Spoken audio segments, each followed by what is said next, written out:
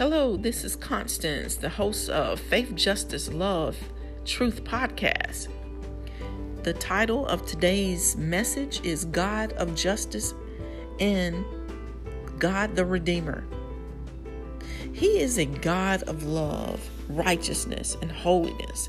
Isaiah 63:4 states, "For the day of vengeance is in my heart, and the year of my redeemed has come." He is not angry at his children. He wants to partner with his to see his kingdom come and his righteousness manifested. His will be done on earth as it is in heaven.